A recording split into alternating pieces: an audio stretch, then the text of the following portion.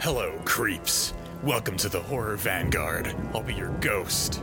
I mean host, for today's exciting tale of terror. A specter is haunting Resident Evil Retribution.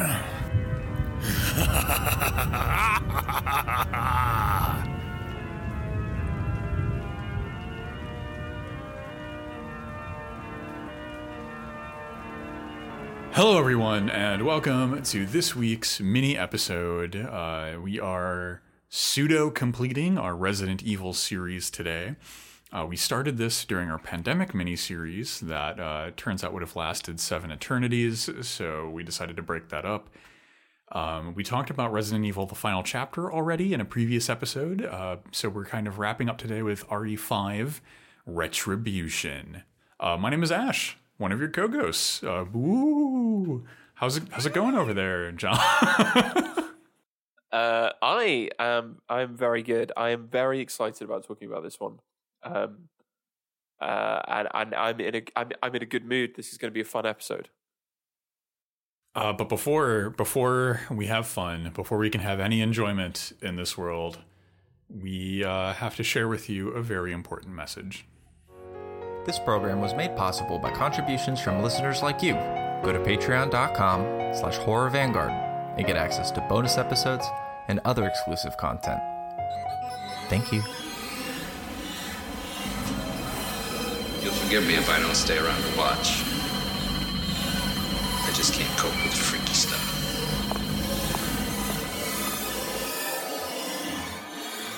So I know one of the things that we wanted to talk about were the technical aspects of this show. Resident Evil 5 Retribution, the continuing saga of Milla Jovovich just kicking people in the head. As a cinematic experience, to me, this franchise has been about a kind of love story between Milla Jovovich's feet and people's skulls, and just the meeting in the most impressive ways. And just right off the bat, I was super excited for doing this entire kind of retrospective because the kind of broad critical consensus that I had picked up was that, the RE films weren't amazing, but, they got progressively better. And I have to say, I think that was 100% correct because this is easily my favorite one out of all of them so far. Yes, this is I think, this is the best one. Right, in the Paul W.S. Anderson Resident Evil cinematic universe, out of all 6 films, this one is king. Well, I guess we'll have to wait and see. There's supposedly a new reboot of the franchise coming out this year. Paul W.S. Anderson and Milla Jovovich are not attached to it. Well, who cares then? You're right. So it's going to be, this is a schism in RE cinema. So we'll see what the heretics, what theses they nail upon our door. But at this point, RE5 is easily my favorite in the series because this one is a cinematic madhouse. Yeah, it's a lot weirder than any of the others. It's a lot weirder, and it's trying to do things that in previous films Paul W.S. Anderson has deliberately not done. So I am saying this is his growth film. He's moving into a new kind of style as a filmmaker. But we should be honest that does come with some kind of issues that I think we should point out first, right? There are some, we don't spend huge amounts of time talking about the technical side of filmmaking, but there are a few kind of maybe immediately obvious things we should pick up on, right? Yes, and that would be the fact that besides Milla Jovovich and our other returning stars, this movie is spiritually, I think this kind of feels like it's not the last movie in the Paul W.S. Anderson live-action RE series, but it is the love letter to the series itself. It is the sweet farewell. All of our characters that have tragically died in previous RE episodes, RE movies that we've grown attached to, they're back. Because they're all clones. And that's fine. And all of their acting is great. Milla Jovovich is great. There's another lost little girl in this one. And she's just a phenomenal child actress, like killer work all around. All of our supporting cast are possibly reading off of cue cards. Like their line deliveries. It almost feels like as part of, I don't know this for sure, but it almost feels like as part of the making of this movie, Paul W. S. Anderson was like, hey, go play the Resident Evil games and learn your characters. And the dialogue, the English dub dialogue in the RE games is awful and really goofy. And, props to Paul W. S. Anderson for making it feel like the gaming experience. But maybe you shouldn't have done that. Yeah, I think what we can say is that the supporting cast are trying their hardest. But God bless them, some of them are just not very good. And I think you're completely correct. A lot of it does sound like the voice acting from a PS2 cutscene. Yeah, absolutely. Which I like as like a camp thing, and I also like that as like, I know this is something that you want to talk about, but I think I'll lead in. Like it's almost experimental. Yeah. The question of adapting a video game to a movie is always a real challenge. Because one, you have to pare down the text. Video games are almost uniformly longer than the movies that they're based off of. On top of that, like there's so much that needs to change, and so how do you do that interpretation is a very difficult challenge. And I think making the weird decision to preserve the horrible, awkward, and blocky cue card dialogue is a bold choice. Yes. One that does not necessarily pay off, but I have to say we should respect the risk taking, the artistic risk taking. And I think that comes across in some of the shot selection as well. There are some moments here where I think both of us were thinking, yeah, probably should have used a different angle there, let's be honest. Or maybe we could have staged that one again. Who knows? Yeah, this one has there are several shots where it's 100% someone on a green screen, and it's you get this problem a lot with movies that kind of over rely on green screen technology, where it's you can feel that the actor is in an empty room where everything is colored lime green, and there's nothing to look at, nothing to act next to, nothing to inspire emotion, and so it's just okay. You're in this weird lime-colored void, and you have to act as if you're a cybernetic assassin sent by a company who's rappelling down from a helicopter. I also thought that comes off really clearly in the car chase sequence, because it constantly cuts to an internal shot of the car where we've got all four actors in frame, and it's just so painfully obvious that they're just on one of those plinths. So it's sort of like those interior shots, an old 60s episode of Star Trek, where the director has just been okay, now everybody lean left, and everybody lean right, and everyone lean forward. And then it's just cut together with some pretty janky looking CG and a few kind of external shots of a car crashing through some breakaway. So yeah, there's a lot of this which has aged very badly in terms of there are very few practical effects in this. Well, I think as with all these RE movies, a lot of the practical effects are just really good. They're solid, and just the CG in these movies, and it's always worth pointing out that Jurassic Park came out in the 90s, and the CG of the T-Rex holds up today. Yeah, exactly. Exactly. This is just CG became a way to exploit labor because it's not very unionized, and so you could get a lot of work in for not a lot of money. And so you get things like the Uberlicker in this that looks awkward, out of place, it's floating through these scenes. The standard CG problems with big monsters. Yeah. They look basically weightless. But let's not get too hung up on the negatives. Let's pivot. Because I know, related to these issues, there's some positive things that you wanted to talk about. I'm sort of fascinated.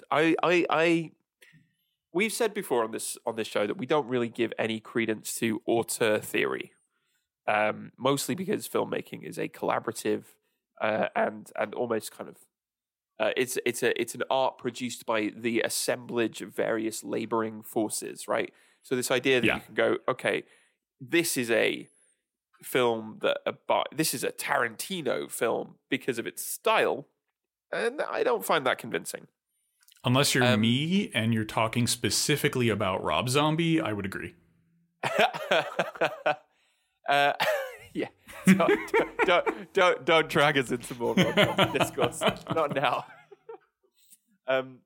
But I actually think that this film is a really good example of seeing a director progress and kind of change in their filmmaking style, because I kind of teased this at the beginning. This is a weird zombie film, and it's structurally weird. It's weird in terms of the setting that it chooses.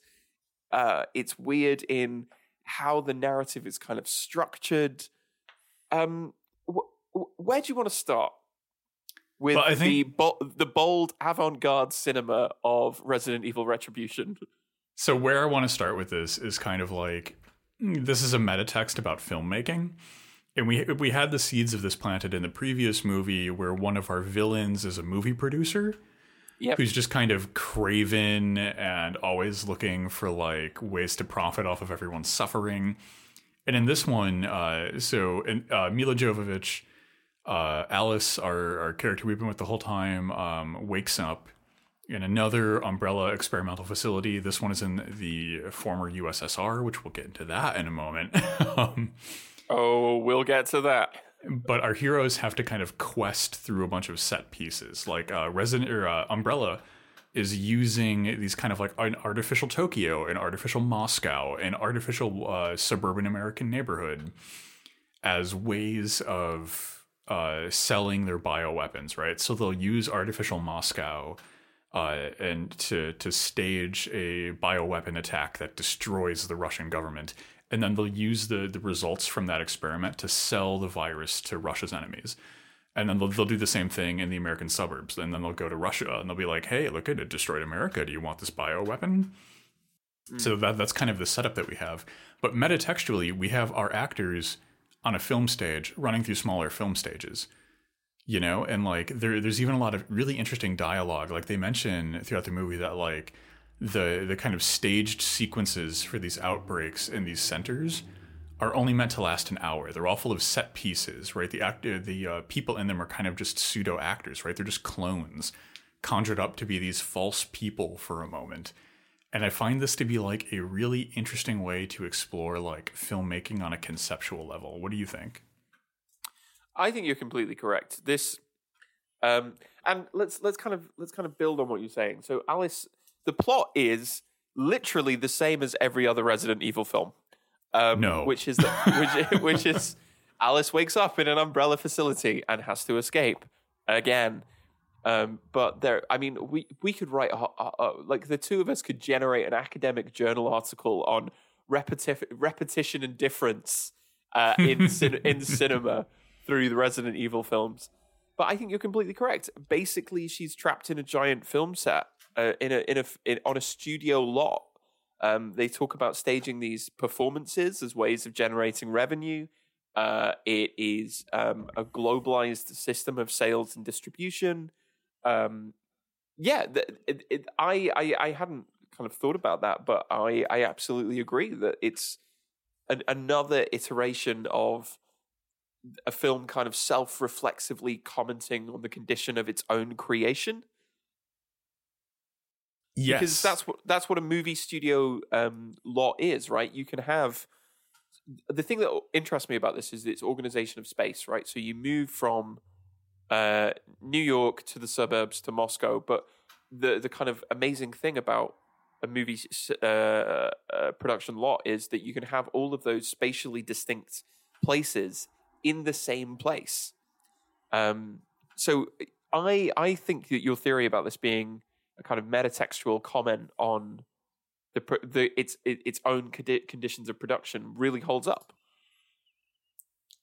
Yeah, and it kind of also speaks to like the international contemporary filmmaking, right? Because we're all used to like movies never badmouth the American military, and like if they're going after the American government, they'll be they'll be very subtle and nuanced in their criticism, because traditionally Hollywood makes movies for an American audience. Because that used to be the dominant market, but we're seeing some slight shifts where now the Chinese film market is incredibly powerful. So we're seeing a lot of like nods to that showing up in movies, and kind of like how Umbrella is like mass producing this virus, and then they'll make an edited version where it sells better in America. Then they'll make an edited version that sells better in Russia, and an edited version that sells better in China. And like that also kind of reflects like this massive studio model where like the art is now a product, right? It's something that can be like micro-targeted and marketed to individual people by constantly swapping out bits of dialogue, editing out scenes, and just changing things around. And it's an ideological thing as well, right? Oh, yeah. I mean, currently we know that the DoD and the American military is heavily involved in consultations and supplying production material to Marvel Studios. We know that historically the CIA has been incredibly interested in the kind of operation of American ideological power through culture. So those two things go hand in hand, right? There is no contradiction between this happening in a movie lot and the helmeted and jackbooted anonymous henchmen who just get gunned down in waves. Like, there's no contradiction there. That's actually a really honest articulation of the intersections of American cultural production and American ideological production. Yeah, and I think like I would just kind of like cap this by saying like, to turn again to the raccoon become human, who is a problematic fave of both John and myself. You know, we Slavoj Žižek is who I'm mentioning for people who are new to the show. No, but I'm thinking like Žižek is pretty good, hit or miss. Says a lot of stuff where it's like shutting up is free, but Yep. I will say that like one of the most compelling things that he frequently visits is we shouldn't turn away from like the quote unquote like low culture and trash of our society, because it's still part of it, right? This is still our art and our expression and part of our moment. And all of these things are just so powerful and true inside of Resident Evil 5 Retribution. You know, like don't let these weird little cheesy movies slip through your fingers as nothing more than like quick cash-ins and lowbrow garbage, because they are indeed very worth the analysis. Oh, completely. Would you have anything else to say about like the technical and experimental aspects of this film? Well, just kind of picking up on what you're saying, there's one thing that I actually think is really interesting, which is how this film kind of explores the idea of interpersonal relationships and subjectivity. Because the series so far has kind of established that death really isn't a kind of problem. We can always just bring them back. Clones, it's fine. It's the get out of jail free card, right? But like, basically, that makes, you know, you might intuitively think that makes interpersonal relationships kind of problematic. And so when they find the scared little girl, who is just another clone, who recognizes the clone version of Alice as her mum, there's this moment where she goes, "You're not my mum, are you?" And Mila Jovovich replies, "Well, I am now," which is honestly kind of like, it's exactly what you were talking about there, quoting Zizek, right? It's this moment of kind of like ideological self-confirmation.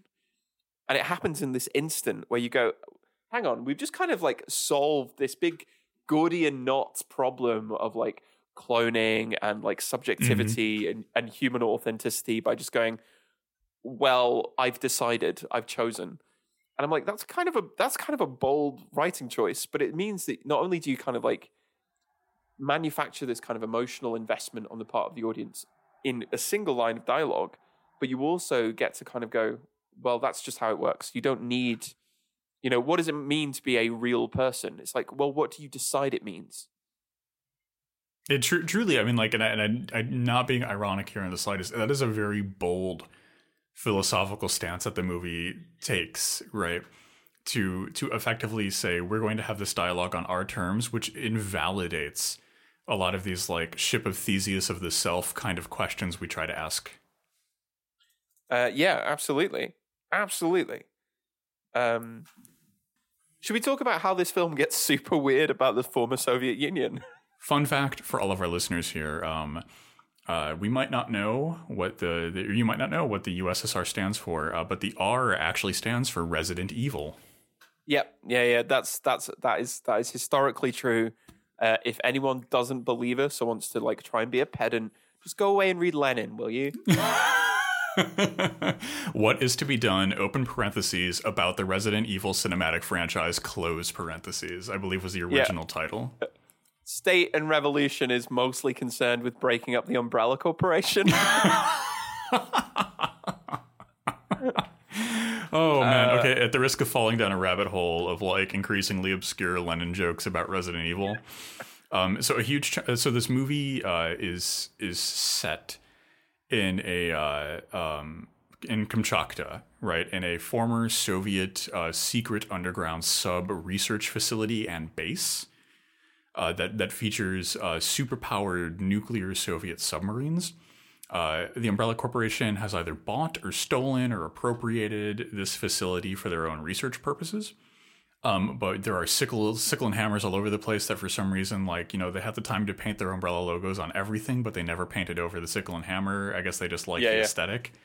I mean, it's cool. It's cool. It's cool. And it makes me wonder if there's not like, someone in like the internal design department of Umbrella isn't sympathetic to like the Soviet Union or the Leninist projects. Are you saying that there might be like Trotskyist entryists into the Umbrella Corporation? I am saying that somewhere in the Umbrella Corporation, there is a horror vanguard. But no, like I think that this is it's interesting on so many levels, right? Because like, so Mila Jovovich as a person doesn't, like a lot of celebrities, she doesn't talk about politics very often. She's come out as pro-abortion, she's come out as pro-gay marriage, but she never really comments on elections or anything that would give us a better compass for her own political beliefs, except for one thing, and that's she's a fan of Mikhail Gorbachev. A big fan, in fact, and so much of a fan that she went to one of his parties with her family. Mm-hmm. Yeah. And this is because, like, so we've talked about the Resident Evil franchise are essentially romance movies between Paul W.S. Anderson and Mila Jovovich. Yeah. This Resident Evil movie is almost a love letter to Mila Jovovich's parents, right? Because her parents, Galina Jovovich and Bogdan Jovovich, her mother was an actor and her father was a physician. Her father was, in fact, a Serbian physician. In the late 70s, I believe, sometime in the 70s, Mila Jovovich's mother goes to shoot a TV show, right, where she meets her husband and they decide to get married, and the KGB immediately turns around and interrogates them. So they flee, they go to London, they eventually wind up in America, where Galina starts kind of like encouraging Mila Jovovich to become a star. But Mila's talked several times about the fact that it was Perestroika and Glasnost, right? These kind of like economic and cultural reform projects of Gorbachev that allowed her family to go back to their home and see their extended family and stuff like that. And like that bleeds into this movie in weird ways. Like when they get the car, like they get this cool looking car with spinner rims and stuff. And like, you know, one of the characters is like, whoa, where'd you get this car? And she's like, well, we are in Moscow, aren't we? And so like that line in its own has the exact same energy as the Gorbachev Pizza Hut commercial. Yes, 100%. It is this idea of like they're in Moscow, but they're in a very particular time in Moscow, Mm-hmm. right?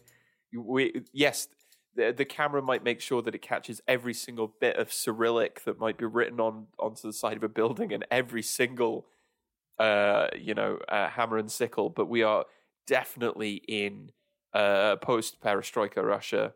There are Pizza Huts now that Gorbachev goes to, and there is this emergence of a new class of like, the hyper-wealthy, right? The Rolls-Royce has arrived. The Rolls-Royce with blue neon underlighting has kind of arrived. And whilst you were talking, I was thinking about the scene that car is used in is a chase scene between our oh my God, A-team, you're right. our hit squad with the modern weaponry and rippling biceps and a brand new Rolls Royce being chased by an army of undead, specifically Soviet soldiers, wielding chainsaws and Kalashnikov rifles. And it's like, if there is not a perfect image of the American cultural imagination about contemporary Russia, this is it. The hyper wealth and hyper modernity literally being chased by a murderous band of Soviets. It's just an incredible moment. Right? Like, I really... This is one of the most intense parts of the films because it's like your analysis here is just phenomenal. It is absolutely this contemporary capitalist image, right, of conspicuous wealth and celebrity and power being just absolutely haunted by this kind of almost cliched ghost of the Soviet Union. Yeah, absolutely. I think you're completely correct. It got me thinking about kind of Mark Fisher's comments about what has happened to the Soviet Union since it's fallen. What's happened to that iconography, right? Where did that go? And how it's been kind of sublimated into this like capitalistic imagination, right? And like this happens so often in movies, and not just like because this movie, like the Cold War, is well gone by the time Resident Evil 5 Retribution comes out. And the same can be said for that last Indiana Jones movie that happened, right? But like for some reason, like these specters, these Soviet specters are still haunting us, right? Yeah, culturally, the American imagination doesn't know what to do with the idea of oh no, Russia is no longer the boogeyman, right? So what you have is this kind of haunting of if I might quote a kind of a classic text on the subject, a specter might be said to be haunting not Europe now, but contemporary America, right? If even in the snatching defeat out of the jaws of victory and kind of returning to this repressed titanic struggle between American hypercapitalism and Soviet socialism. It's super interesting, and I think it speaks a lot to the fact that like neoliberal American capitalism doesn't really have an enemy to define itself against. It lacks that kind of like the Cold War was a kind of monstrous waste of money and life on a kind of global scale. But what it allowed for was a kind of American ideology to think of itself as kind of morally pure, which is sort of laughable now that we look back retroactively. So it has to resurrect the ghost of Lenin to literally drive away from in a brand new Rolls Royce. Yeah, I think you're completely correct. Like, I definitely agree that kind of this vision of contemporary capitalism it's a negative atheology, right? Like, it's a parasitic worldview. It needs to define itself against something because it has no ideological core to stand on, right? Like the project is a hollow one, so it can only exist in contrast to an attempt at a better world. And so I think that's one of the reasons why we have this scene where they're running in this outlandishly expensive vehicle from like incredibly dated, like Stalinist looking zombie troopers. I love the 1940s Soviet zombies with chainsaws and Kalashnikovs. Honestly, they're like out of all the monsters in this one, they were the most fun. Oh yeah, absolutely. Like visually, that's an interesting image, and then like just the scenes that we get with them, like it's practical effects which look great. Like it's chaotic, it's fun. We have this little siege where our heroes are in a bar and they're being beset by these like Stalinist zombie soldiers, and it's just like it's interesting and like on like a kind of another level too, right? Like that set piece exists so that Umbrella can sell their bioweapons to the United States government. So in order to sell bioweapons to the United States government, they don't show Moscow in flames and being consumed by zombies or terrifying monsters. They show a Moscow that has returned to this kind of Stalinist iconography and has embraced the power of the bioweapon. So to sell to the American government and to the American military project, they play on the fear of this kind of American capitalist psyche. And if we compare this to like, so what do they do to sell to Moscow? They show ideal America in flames. It's the suburbs of Raccoon City. It's this idyllic community, you know, like 2.5 children, the white picket fences. We're all living in suburbia. You know, dad's going off to his high power executive job, and mom's staying at home to look after the kids and handle house affairs. It's this very 50s cliched picture of what is supposed to be in the American psyche, the American dream, and it's that in flames. So one side is getting sold an image of their enemy achieving a power that can't be beaten, and the other side is getting showed a project of victory, which I think expresses kind of this deeper... It goes back to that negative atheology, right? It goes back to this deeper kind of like hollowness of this kind of American capitalist vision. Yes, absolutely. And I think, given everything you just said, that really kind of makes the ending come across in a whole new way, right? Mm-hmm. Because I love the ending. I love the ending so much. So after a honestly slightly too long final fight scene in the snow, which it's fine. We get the ending with our survivors flying off in a helicopter, and they're taken to a now semi-ruined. Again, this is so key. Like this ties in so exactly to what you were saying about the kind of empty ideological core of contemporary capitalism. The White House is now semi-ruined. It's now like a war room. And the thing that I was thinking is like, who is keeping the lights on here? They've still got internet access. And our boy Wesker emerges as the president of the United States. And the thing that I wanted to kind of connect to what you were saying is the very final shot, which is that slow pullback to reveal that what's left of the human race is a walled compound around 1600 Pennsylvania Avenue guarded by flamethrowers. And outside is nothing but fire and smoke and darkness and hordes of zombies. And I'm like, that's how America sees itself. Absolutely. When I saw that, I was like, oh my God, this is still just the fucking shining city on a hill. Yeah. It's that vision, it's that ideological project, because of course the final stronghold of humanity, no matter how dark, in like Independence Day, like this happens over and over again in cinema, no matter what happens, it's the White House. And you know, we could go on for like hours about the kind of perfection of making a corporate overlord like Wesker the president. It would be like in the apocalypse, we suddenly vote in Jeff Bezos to save us all, and like, and I love this amazing low polygon head villain so much, because Alice's response, right? We've talked about this idea of like there is no great enemy anymore, right? So all that's left is the endless kind of reproduction of capitalist ideology. Wesker says, Alice threatens to kill him again. And he says, yes, that you might do. But first, you've got a job to do. And she just sort of sighs, and it's like, time to clock on. Mm-hmm. Gotta violently enforce American hegemony over a ruined and apocalyptic wasteland. But that's just what we have to do now.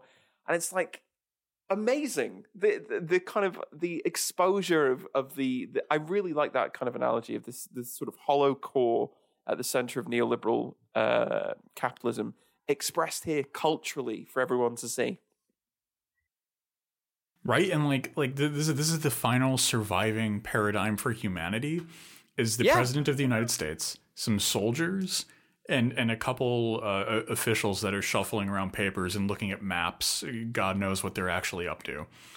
Yeah, so in the apocalypse, you have private military contractors, you have Chairman Wesker, and a few nerds to keep around to keep the lights on.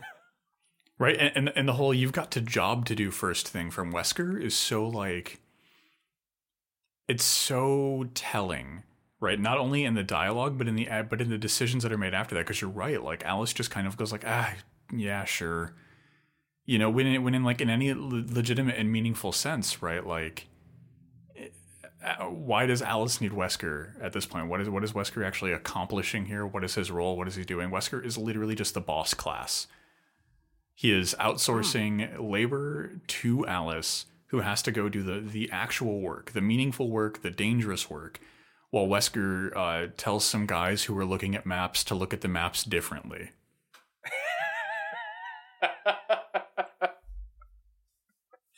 Yeah. What I'm saying is that in the previous two movies, the Alice clones should have unionized. Yes, if there is a message from these films, it is always unionize your clones. that I've thought long and hard about what I would do if I ever like turned a corner and saw a clone of myself, and that is 100% the answer. Yeah, unionize the clones, everybody. Any final thoughts that you want to add? But I do think like, oh my god, there's so much, and like this is the hard part about doing these mini episodes is that like with a movie like this, I guarantee you and I could put out a book on this movie alone. Like, this movie is so rich and dense with meaning and material, and like we haven't even scratched the surface of what's inside this movie. So if you want to have a little fun, everyone who has a copy of the Horror Vanguard home game can watch Resident Evil 5 Retribution and have hours of fun at home in quarantine time. Like there is nothing but endless things to talk about. We haven't even talked about colonialism. You know, like, which I think is another key to reading this text. We haven't talked about all of just the baffling gender stuff that's going on here. Oh, yeah, absolutely. With Alice being a mom who's not a mom, and like, it just a meme of dude's head exploding and the galaxy comes out of it. Like, but that's my final ramblings. How about you? I honestly have really appreciated doing this retrospective on the RE franchise. I think, yeah, I agree. Like, the downside of doing these mini episodes is there's so much we don't have the time to talk about. But my goodness, it is a knotty, visceral ball of violence, machine guns, and discourse, and it's just been brilliant. Well, if you're into naughty, visceral balls of discourse, might I suggest to you the 3 animated Resident Evil films? Let's do it. Our work is not yet done. We will be back next week with Resident Evil Degeneration.